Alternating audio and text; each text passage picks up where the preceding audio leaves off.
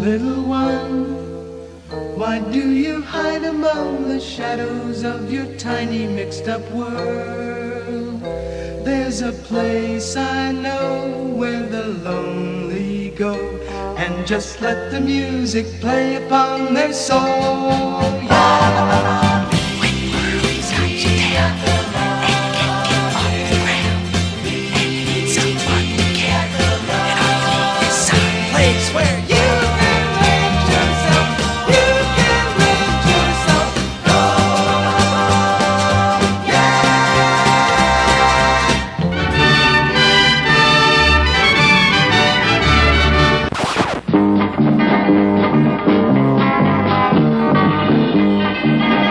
This is your scene and you know it.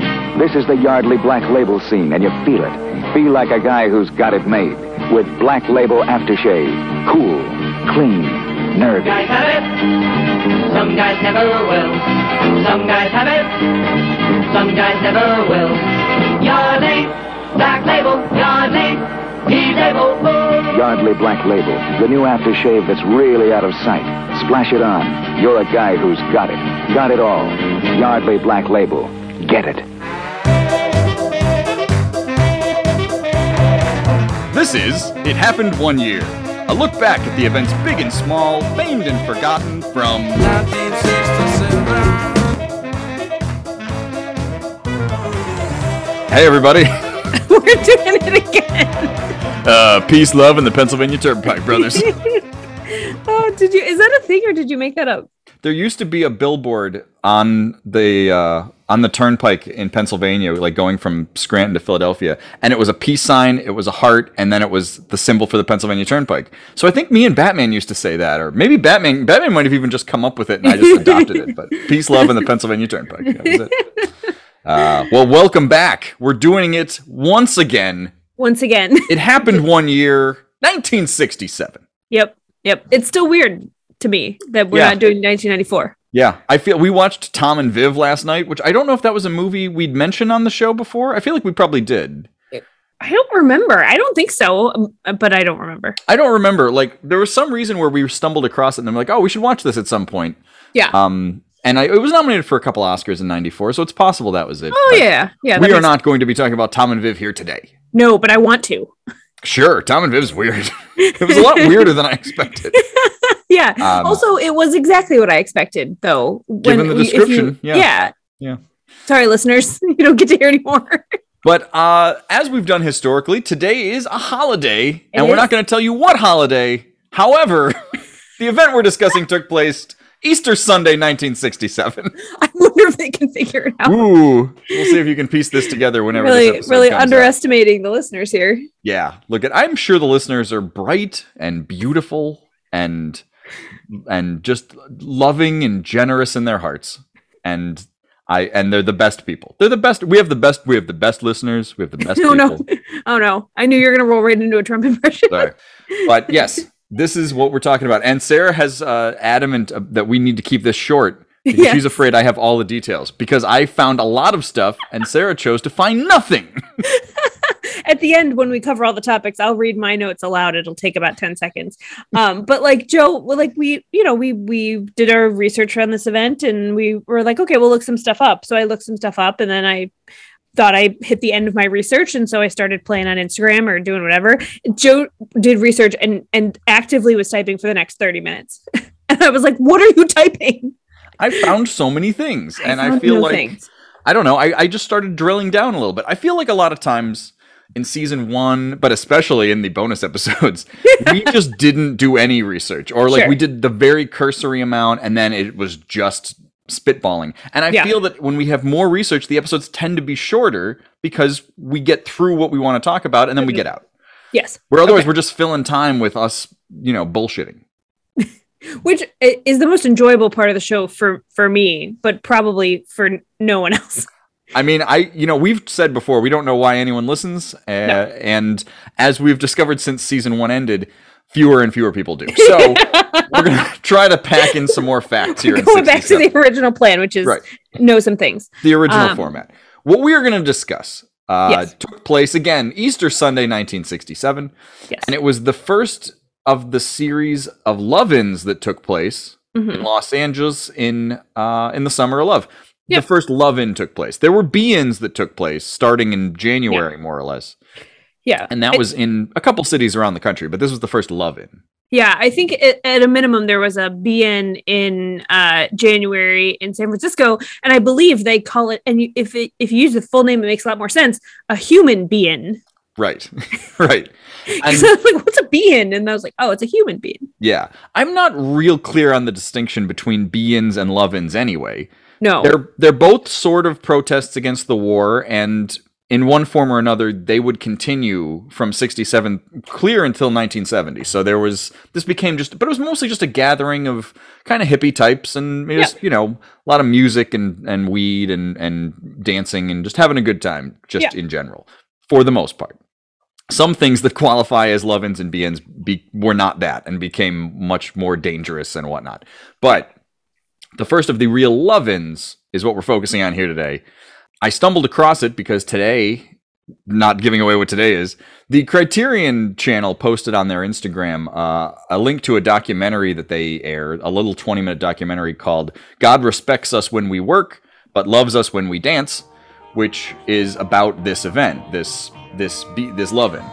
So we thought we would check it out, and we thought that documentary would give us some insight into what the event was all about, some details and some facts.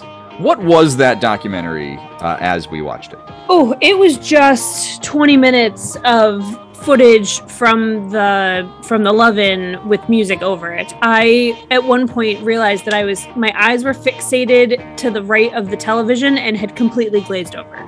It was just people. It was just people being people. And you did get a sense of like what it was, but I kept saying to Joe, like, are they going to tell us things?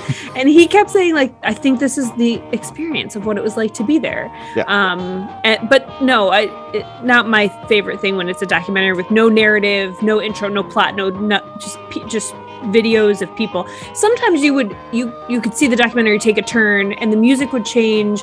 And there was one part where there was like a couple and they were just holding on to each other and everybody around them looked engrossed in what was going on. I don't know what was happening, but everybody was engrossed, and it just the couple and the people watching, and then the couple and then the people watching, and you were like, oh, this is like a thing, and then it moved on to something else. Yeah, there's a definite flow to it. Like I feel like, I think there's a skill involved. Like I don't think this is just they filmed a bunch of scenes and threw music over the top of it. I feel like there is an actual flow to the event. I don't think it covers it in any comprehensive way, and I don't think that's the point. Like I think it very much is you are there documentary, and I think it's very effective for that. It's not very effective for information. That's not what it's about. No, I was so bored. But I would say I don't know. I didn't pick this up in the flow of the documentary, but one of the things that I was reading about the event is that it was meant to sync with the circadian rhythm of the day, and so like it started real early in the morning, and like they described a specific vibe by the afternoon when everything was opening, because the late afternoon is the height of the day and the day's winding down, and like that, and that's when you exchange all your fruits, and that's not a metaphor. Like they said to bring fruit, yeah. And so it was meant to sync with and reflect the circadian rhythm of the day, which again, I don't think the documentary did, but Joe might have a different. Well, the documentary doesn't start at the crack of dawn like the event appears to have. But I just felt that like the way that the documentary is put together does flow nicely. Like I think that it starts in sort of bigger visuals and kind of shows you the event. And then there is sort of themes over the course of maybe if you chunked it out in 3 or 4 minute sections, people playing flutes, people with flowers, people intensely staring at each other, dancing, dogs, things like that. And I think it kind of goes in this way in a nice kind of pattern. The fact that it's 20 minutes is perfect. If it was, it's already a little taxing at 20 minutes just because it's not even sounds from the event. It's just music. So it's just music playing over the top of it. Yeah. And visuals from the event. So it's not even like you even can get that out of it. It's just this kind of, what was the name of the band? Spontaneous Combustion did the music for the event, for this documentary. And it's just a 20-minute wall of music. Like that's all it is. Yeah. But I think it works. I think it's for what it is. This isn't a critique of that documentary. That documentary was just fine. Like I thought it gives you a good sense of what it would have been like to sit there and have all of this happening. But we did keep speculating as we're watching it about what did this sound like, or what did this smell like. And I did manage to find some like little quotes from people who were there at the time. A lot of them were there as kids, so it's not like they have a great recollection of everything. But saying things like it smelled like patchouli and weed, which is basically what you would expect. Yep. I think you threw in it probably smells like BO a little bit. Oh, definitely. Again, like it's a pretty unwashed group, but in a very jovial kind of way.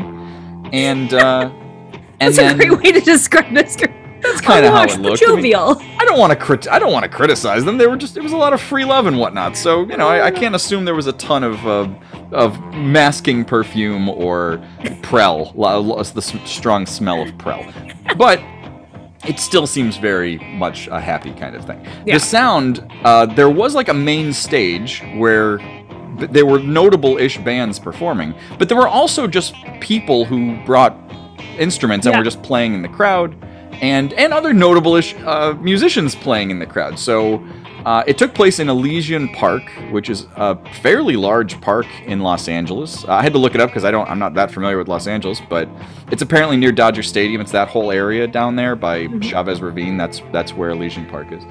And some of the other Be-ins and Levins took place in Griffith Park, which is much bigger, where the observatory is and all of that. But this was apparently, they had just escalated to the point where they have a crowd size big enough that they needed area, so that's why they went to Elysian Park. Very specifically, because I know you want these details, it took place at the Section 9 picnic area of Elysian Park. So if you're ever in LA, that's where it was. Are those the kind of details you're going to continue to bring? Yes. So, some of the bands that were there that, you know what? Let's start at the beginning. This event apparently started at 4:30 in the morning. Oh, yeah. Which is just crazy. I mean, I'm very interested in who were the people who were like hippie enough to go to the Love-In, but also punctual enough to go there at 4:30 in the morning. I mean, on a Sunday, so you figure did people just go there? Oh, straight definitely. From Saturday night? Yeah, did they just roll right into the park? Yeah, 100%. That feels pretty likely, right? Totally. Like, you're just out hanging out with your buddies, you're having a good time, you get like super high, and then you're like, holy shit, you know, the Los Angeles Free Press is pushing this event. It's taking place in the park. Let's go. You could just go sit up in the park. So, you know, and it's just open, you know, they're not charging anybody, there's no fences. Just go. So just go. Hang out that's there. what they took place. And some of the, you know, quotes, interviews from the day saying, you know, they remember there being a lot of candles. Yeah. Because it's 4:30 in the morning, it's dark, you know. Yeah, you gotta have candles. Yeah, so you start with that. I think some of the posters actually said to bring candles, right? Some of the quotes on the posters.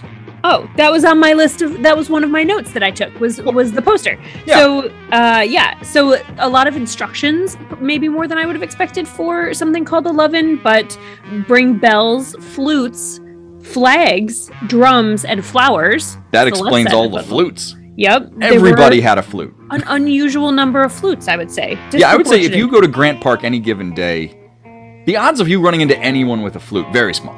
Yeah, exactly. But also, not just instruments and flowers, bring tangerines, food, incense, candles, and joy. Oh. So all the important stuff. There is plenty of joy. Yeah, plenty of joy. Yeah. I believe that poster also proclaims that there are going to be all Los Angeles rock groups. Yes. And that probably explains the bizarre groups that did show up. And there are rumors of other bands who were there, but some of it's a little unfounded. But did you find the list of bands who like officially were there? I remember a couple. I didn't write them down, but I know that oh god, Strawberry Shortcake something was there. The Strawberry Alarm Clock was there. That's what I said. And something about chocolate. The Peanut Butter Conspiracy was there. That's what I said. Perfect. These were the official bands that everybody seems to, at least everybody can agree were probably there. There's not a real comprehensive news story about this event. There's mostly a lot of secondhand stuff. And because it takes place in a park that hosted a lot of these other events, some memories are a little hazy from the super high group that was there Easter 55-ish years ago. Everyone was very, very high. Yeah. So the other bands that I have for sure that were there are Lowell George and the Factory were there. Yep. These are mostly psychedelic bands of the era. Not a lot of these bands had long careers. The Flaming Groovies were there. Of course. The Groovies? I thought that was just the summary of like the clientele. Just a generally flaming groovy group. Yeah. Yep. And a band called Clear Light was there. But Apparently, Hoyt Axton was there, who was a country singer. Sure. Not officially there. It seems like he might have just been under a tree. Yep. People were like, "Hey, Hoyt's playing over by the tree." Go listen. There are some rumors, instances of people thinking that the Monkees were there. Wow. I think this might be why it's a little hazy whether this was a different concert. Yeah. Like, there's a lot of people who think the Grateful Dead were there, but there is some reporting that the Grateful Dead literally had a concert in San Francisco that night. So they could have been there, but the odds of it aren't great. Yeah. And then Iron Butterfly, the Turtles. There's a couple other major bands. So. Okay, Frank Sinatra was there. You know, anybody could have been there. I think at the end of the documentary, there's an odd freeze frame that makes no sense, and I said at the time, I think that's Joe Biden. He was there. He became president one day. Like, oh my god! Because there's no details in that documentary. They don't tell you who anybody is. So. It was the Queen. The Queen was there. Everybody just showed up. Prince Charles was there wearing a fake mustache. It was just wild. So. But again, to try to give a pattern to the day, the phrase "love-in" came from this event. So I think that's what the distinction is between a be-in and a love-in, is almost just because they made it up and they didn't want it to be too derivative, maybe, of the be-in events. But there was a comic at the time named Peter Bergman, who was a radio comic, but did found the Firesign Theater, which was a fairly notable-ish comedy group of the time. They're basically like Second City or like the Goon Squad, if you want to really, comedy-wise, want to start to track it out, because they kind of did improv, but they weren't real formalized. But they put out a lot of albums, so you can find a lot of Firesign Theater albums. You know, they just didn't become stars in the same way that like Second City might have, right? But he actually hosted this event, and he coined the phrase "love-in." So Peter Bergman is that guy. Yeah. And then he had kind of a half-assed film career when the Firesign Theater wrapped up. So he's notable-ish in comedy circles, sort of, from the time. Yeah. But so it's interesting. There was a be-in the same day in New York City. Yeah. Which I was looking up. And I did read some descriptions of that event, and it sounds an awful lot like the Love-In. Yeah.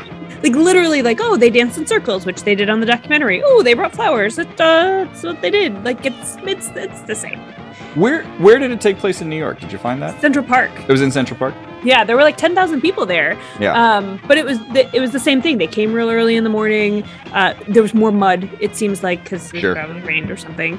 But same day, same basic. No major bands there. Like there was like one description of the event in some paper in New York that was the only real like reporting I could find from it.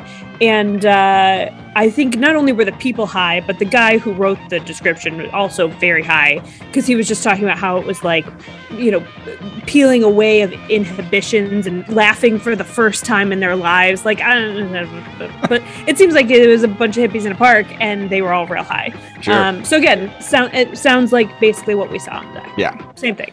I mean, I think that this, you know, I think in retrospect, they kind of can point back to this being a major event, but I don't think at the time it possibly could have been, really. Like, I've seen estimates between 4,000 and 20,000 people being at this event, and there's no concrete number in between. So it was either a small, large event or a large event, and it's just hard to say. But most of the reporting I saw was kind of the same thing. Like, again, the Los Angeles Free Press was kind of a fringe journalistic outfit. It wasn't, you know, it wasn't the Times. So any writing you see about it tends to be that way. It's this poetic, you know, effusive thing. It's not objective journalism or anything. It's just trying to say, like, you know, this was a fun event. But they also were, you know, instrumental in pushing this very word-of-mouth type event. Yeah. So I think that's partly why it's covered the way that it is. But I think it's in retrospect that then this kind of kicks off this long series of very mild protest that takes place in 67 through the Summer of Love, which we'll cover, I think, in some other detail at other points, but it is a very free-formy event. Like, it's not really like there's a lot of distinct moments or big things that happen. It's kind of more just a feeling in a lot of ways more than fact, which makes it tough for our very fact-based podcast. It does, yeah. Which is, again, why when Joe was taking so many notes, I was like, please don't talk about this for 40 minutes. We don't have enough.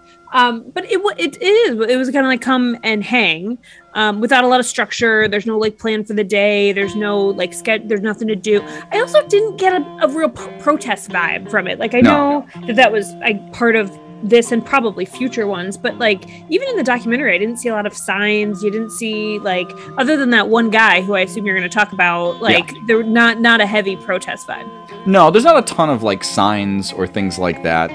I mean, 67 is well into the teeth of the war, but I think these events are sort of more following something than in reaction to something. So I kept seeing people who were there saying things like, this is when I became a flower child. This is when that started for me. Like, some people saying, like, I was a beatnik, and then this is what I kind of transitioned into.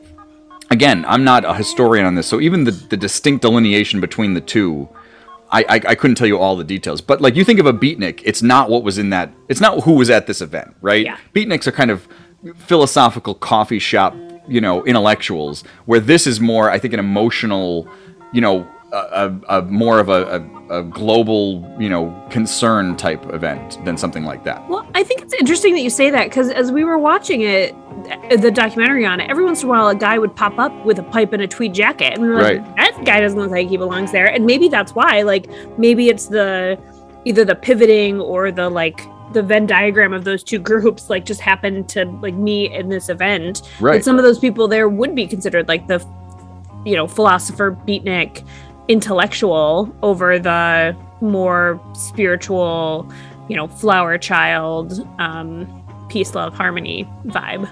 Right. And I think that that's partly just the 67-ness of it, right? Yeah. Is that this is that kind of transition time. They said the first the first be-in of any significance is late 66. Mm-hmm. So before that, there's kind of nothing. So even though you figure in a very basic, like, fashion sense or just a psychological sense of what, like, would really constitute a flower child and that kind of thing, that only really finally comes all together probably in 67, the way that I can gather of it.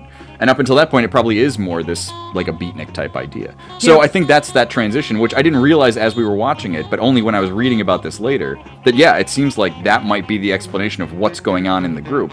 Because mostly everybody looks kind of consistent. Like, I would say it seems that the people there are, similar-ish garb and, face painting and, wild, hairstyles and colors and whatnot. But there are a bunch of people who are just kind of dressed, I wouldn't say normally, but dressed in this odd conservative way that just stands out in this group. Yeah. I mean, there's one guy wearing a suit, but there's not a lot of, like, people who clearly look like narcs. There's not a lot of that. Yeah. And then there's a couple Hells Angels. Now, the only Hells Angel stuff I could find, not that many people were arrested at this event. This isn't that kind of thing. Yeah. But if you go forward a couple months, there's a slightly less famous Love-In that also takes place in LA, and a bunch of people got arrested. And most of the reporting at the time blames the Hells Angels. Mm-hmm. Why the Hells Angels go to these events, I don't know. I think the Hells Angels saw them more as an anti-authority event, and that's just crosses over enough with their philosophy, but Hells Angels and hippies aren't really in line with stuff. Yeah. And ultimately, the 60s end at Altamont, basically, with the Hells Angels as the villains. Like, that's where this eventually goes. Yeah. So even the Hells Angels showing up in this documentary kind of foreshadows the whole era, which is odd, because, again, they're in it for 2 seconds and don't do anything. Yeah, it was like one guy, and it was only even, like, 3 or 4 guys who had, like, jean vests on that had patches on them. Yeah. But I only saw one that actually said Hells Angels. They were other groups, but it's interesting. So in the New York one on the same day, the Eastern New York one, the cops came and the reporting was like the cops didn't know what to do other than, like, there were 2 guys who were naked and they, like, gently asked them to put their clothes back on.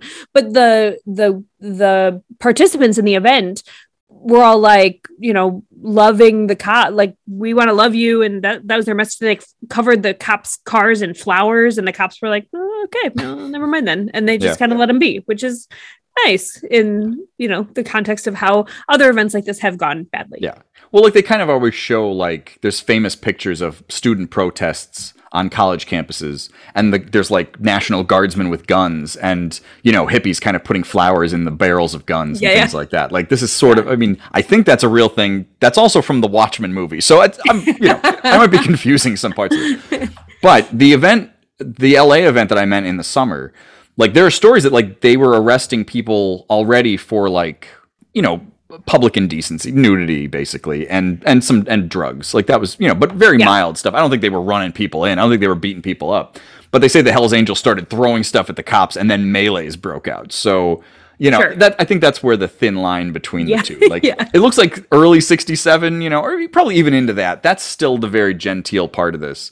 It's when you get into '68 and '69, as the war escalates in the draft, that tensions rose quite a bit. So, I think that's what that's about. But the person you were talking about, where there's like one guy who's clearly the protest guy, even though he also seems like a very fun-loving character, who's at this event. So just for some context, the head of the Selective Service in 1967 was a guy named Louis Hershey, who was a general. And a lot of stuff I've read about this that we're mostly just going to gloss over because I don't know how much we want to get into Vietnam proper, does reference this guy. He was a famous person, especially from young people, because, as you're getting draft notices or whatever, his name would be all over everything. So there's a guy who was just like an actor and like a dancer, and he had, kind of a minor stage career here and there as a theater performer. And as he gets into the 60s, when he is now in his 60s, he created a character who would dress up in army garb, and this character's name was General Hershey Bar, which is pretty on the nose, right? Like, it's not clever. Yeah. It's not anything. I wonder who that could be. Right. And I think it's like an obvious thing. Yeah. But he'd carry around a stack of newspapers talking about the war and just how awful it was and the awful American response. He was very much a physical embodiment of protest, but in a very mild, genteel theater kind of way. And he's very prominent and memorable in this documentary, even though he's probably only in it for a minute or two. And again, you can't hear anything anybody says, so it's not like you get a message. But in a little, visual kind of encapsulation of what goes on, he stands out because he's older and he is very much clearly doing something where a lot of people are just dancing and having a good time. Yeah. He's wearing like a army uniform that has like plastic planes and boats and stuff stuck to him. Like clearly, and he's carrying a newspaper. I couldn't see what the newspaper said on it, but he's like carrying a newspaper and shouting about it. And just clearly doing something different than the other people who were there. Yeah. One of the newspapers that there's a lot of photos of him carrying says something like, world trade, not world war. He did this for a long time. So this was a character he basically portrayed for the rest of his life, and he died in the 90s, I want to say. But it was mostly just, it seems that the newspaper was just sort of an easy, instead of him carrying around a sign, he carries around this stack of newspapers. Yeah. But he became, fairly famous in a very Hollywood kind of way as this character. Yeah. He ended up like managing hotels, but he's still, but not like fancy hotels, like for, young types hanging out, on the cheap. So he became a Wall Street banker. No, yeah, he didn't become like Conrad Hilton. That wasn't General Hershey Bar's his whole thing. He was born William Mattons. Arthur Mattons. I really like to think about him at like corporate team building events where you have to play two truths and a lie. Yeah. One of it's like I was General Hershey Bar at the first Love-In on Easter in 1967. I was a satirical, character who was against the Vietnam War. General would be like, I don't think so. And he'd be like, lie. Bill Mattons telling you straight. So that was pretty fun. I've always wondered about this. And like, it was kind of, I guess, more when I was growing up than now. But, when I was in college, there wasn't much to protest. And I always felt that like people I knew who really went out of their way to protest things or to be against things just didn't have an avenue for their like, hormonal rage of being a teenager, being 20 years old, right? Yeah. Like when I'm in college, this is still before the war. This is, I graduated in 2002, where I'm on campus all the time. Yeah. So like my last year is 9/11 and all of that. But we didn't have anything like that. So I've always wondered if I was my parents' age, if I was my dad was born in 49 and my mom was born in 50. So they're like college age when all of this happens. Who would I have been exactly at that time? Like where do you come down, right? Yeah. I could guess where you were. Like, do you have a sense of what you would be doing? But I'm very confused about myself when it comes to this. don't know. Like, I think it really depends where in your life that you hit, because there are like, you're so much a product of your upbringing. Yeah. And because I grew up in like a rural town, I didn't have a lot of exposure to things like protest or, or even like different schools of thought, I would say. And I did my undergrad in Scranton, right? Like, I wouldn't say that was a world opening experience. It wasn't until I moved here that you like start to get exposure to people with different ideas. And then you're like, oh, and then you can kind of figure out who you are. Yeah. But I think if I was 17 and this had happened, I don't know. My parents had a lot of military in the family. I might've been pro-war. I don't know. Yeah. But if I was 30 when it was happening, I probably know where I would have come down. But like if you were at college and it's 67, right? It's like Vietnam is happening. Like I that's what I kind of thought about you. Like I figured you would be a little more, because you were just so studious, and like I knew you more or less at that time. You didn't know me when I was in college, but I thought of you. That's probably what you would be like. You were kind of I'm going to stick to schoolwork. I've got a plan. I'm going to follow it. Yeah, there's like protests outside and people, but I think you would walk through that and get to class. That's true. Even though now I think you would be a protest person, then I think you in college would be not that. That's my take on it. I think that's true. Yeah. Yeah. For me, I don't know. You were all hashtag free Tibet. I think you would have been all in. Maybe. I mean, I was very much an anti-establishment person, but I'm also kind of rule following. So I don't know. Like, I can't imagine if I'm at Keystone and protests are breaking out that I would have gone to protest. I don't know. Like, my mom was at Keystone in like 68, so she's there basically during the same time. But she wasn't a protest person. But like her yearbooks have pictures of the protests that were going on at Keystone, and I don't know. Like, I can't imagine that I would have done that, because even though I wasn't the most studious kid, I was still, by the time I got to college, I was at least pretty conscientious.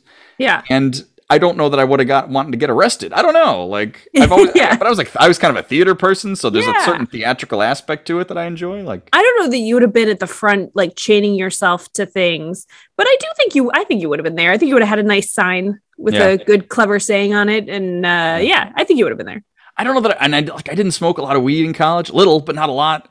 And so I don't know that I would have gotten caught up in that part of it. But this is something I've always wondered. Like, if I was just that age and I was just there. It's so different, though, because you're so influenced by what's happening around you. Yeah. That if there are huge protests on Keystone's campus, I think you would have been there. Yeah. If there was like, we're all going to get in a car and we're going to drive to California to protest, I don't think you would have done that. Like, but it's so, and I think if, everybody around you was smoking a ton of weed and then going to protests, you probably would have also done that, I mean, not to say there's no independent thought, but it's so the environment that you're in. Like, I think if I had been at like Penn State and not Marywood, like, I think I would have had a different experience or approached it differently than... Yeah. If I were at a different college at a different time, I think I would have been different. You're welcome. No, I mean, I think that's fair. It's just something I've just kind of wondered from time to time. Like, had you placed me in a different time? Like, because I also think if it was that era and I got drafted, I would have gone. Like, I really believe that. Even though Vietnam's, in retrospect and at the time was a nonsense war, I just kind of, like, I'm a little too rule following. I probably, I'll probably go, like... Yeah. But I also felt, in 2000, 2001, when the war is going to start, I really believed then if the draft ever were to somehow come back, I wouldn't go. And, and as a guy, like, then that creates this idea, well, like, how do you do that? And, all of the ways around that. Like, I don't know. But but it's just, I don't know. I don't know what the difference is. But for some reason, in retrospect, this is how I've always thought of it. So maybe that has something to do with the fact that the draft was real in the 60s, for Vietnam. And it wasn't real, thankfully, for the Iraq War, but like, I can't imagine, like, as a lady, like, I can't imagine being faced with that. Like, your whole life is just completely derailed by whatever. I mean, even if you come back, like, it's just like pull all decision making from the I think the draft is a crazy idea. Yeah, I mean, especially Vietnam, like, and I think that's what there was so much pushback. You don't hear about a lot of pushback to the draft in World War II. Yeah. Right? I mean, there must have been a draft. Now that I think about it, I don't know. Maybe that's why you don't hear about it. But there must have been, right? Enough people signing up. Yeah, but you don't hear... Yeah, that's what I mean, is I think that, like, it was such a popular war, like, we want to go and fight these villains, that maybe that's why you don't hear about people who didn't go as much, or if there was even a draft. I assume there was a draft. But in Vietnam, like, again, this is a main storyline through Vietnam. So to the point that General Hershey is a figure that people even know because he was this villain who headed the Selective Service. So yeah. Anyway, yeah, I don't know. I just think it's interesting. Try to reflect on, college age. What would we have done? What would we been doing? Because I mean, before the pandemic, we used to kind of go march a little bit in the early Trump years. There were various things to go protest, and and then it was just really the pandemic that stopped that. Even though there's been plenty to protest since then. Plenty. I don't want to stand in giant crowds no matter what. So hard pass on that. We'll get back to our protesting someday. But I mean, look, I ran our Amnesty International chapter at Marywood, so just saying. President. There were like 4 people in that club. They were all my friends. It was awful. You're roping people in. We like, I organized a vigil. We did a vigil once. Yeah. There were like 10 people there. It wasn't great, but hey, I got real anti-death penalty for a while. Yeah, nice. That's how I felt about Tibet for a hot minute in college. Like, I still feel that way about Tibet, but like, I'm shouting it's me and Richard Gere shouting at the wind. Like, we're not accomplishing anything. So, hey, it hasn't led to much. Yeah. All right, I think that's it. I think we can get out of here. See, again, facts and out. We didn't, not bad. It wasn't bad. We did okay. Yeah. Do you have an outro? Anything you want to do? Anything you want to do to wrap this up? Ooh, here on this unnamed holiday? Should we sing the most popular Strawberry Alarm Clock song? Oh, do you know what that song is? No, so you're gonna have to sing it. I don't know that I want to sing it. It's those 60s songs are hard because they're very. There's a lot of a cappella. It's not going to sound terribly good, but Strawberry Alarm Clock's most famous song is "Incense and Peppermints," which Incense and Peppermints. Oh yeah. I don't know the words, but we can sing it. Right. Well, that's the problem. I'm not sure what the words are either. We can't sing together in separate rooms. That's never going to work. Sure. You want to come out here? We'll sing on the same microphone. Incense, innocence, something mankind. Many things I can't define. Who cares what things we choose? The beautiful Strawberry Alarm Clock. So we don't know any of the words, any of them. A couple. I know peppermints are in there somewhere. Yeah. I thought it was incense and peppermints, and that's as far as I got. Yeah. No, those aren't the lyrics. That's literally as far as I got. Oh. Incense and peppermints. I don't know anything else. It's not incense and peppermints. That's as far as I got. That's not what I meant. Like he was writing the song and just couldn't come up with anything beyond that. And like they were all hippies, so like who cares? That's good enough. Everybody like that. Yeah. I don't know words. Yeah. You know what? That's good enough. Beautiful. Thanks, everybody. Bye. This has been Ahoy! Or It Happened One Year. Please do us a favor and give us a rating wherever you can, but not on Hot or Not. We're not there.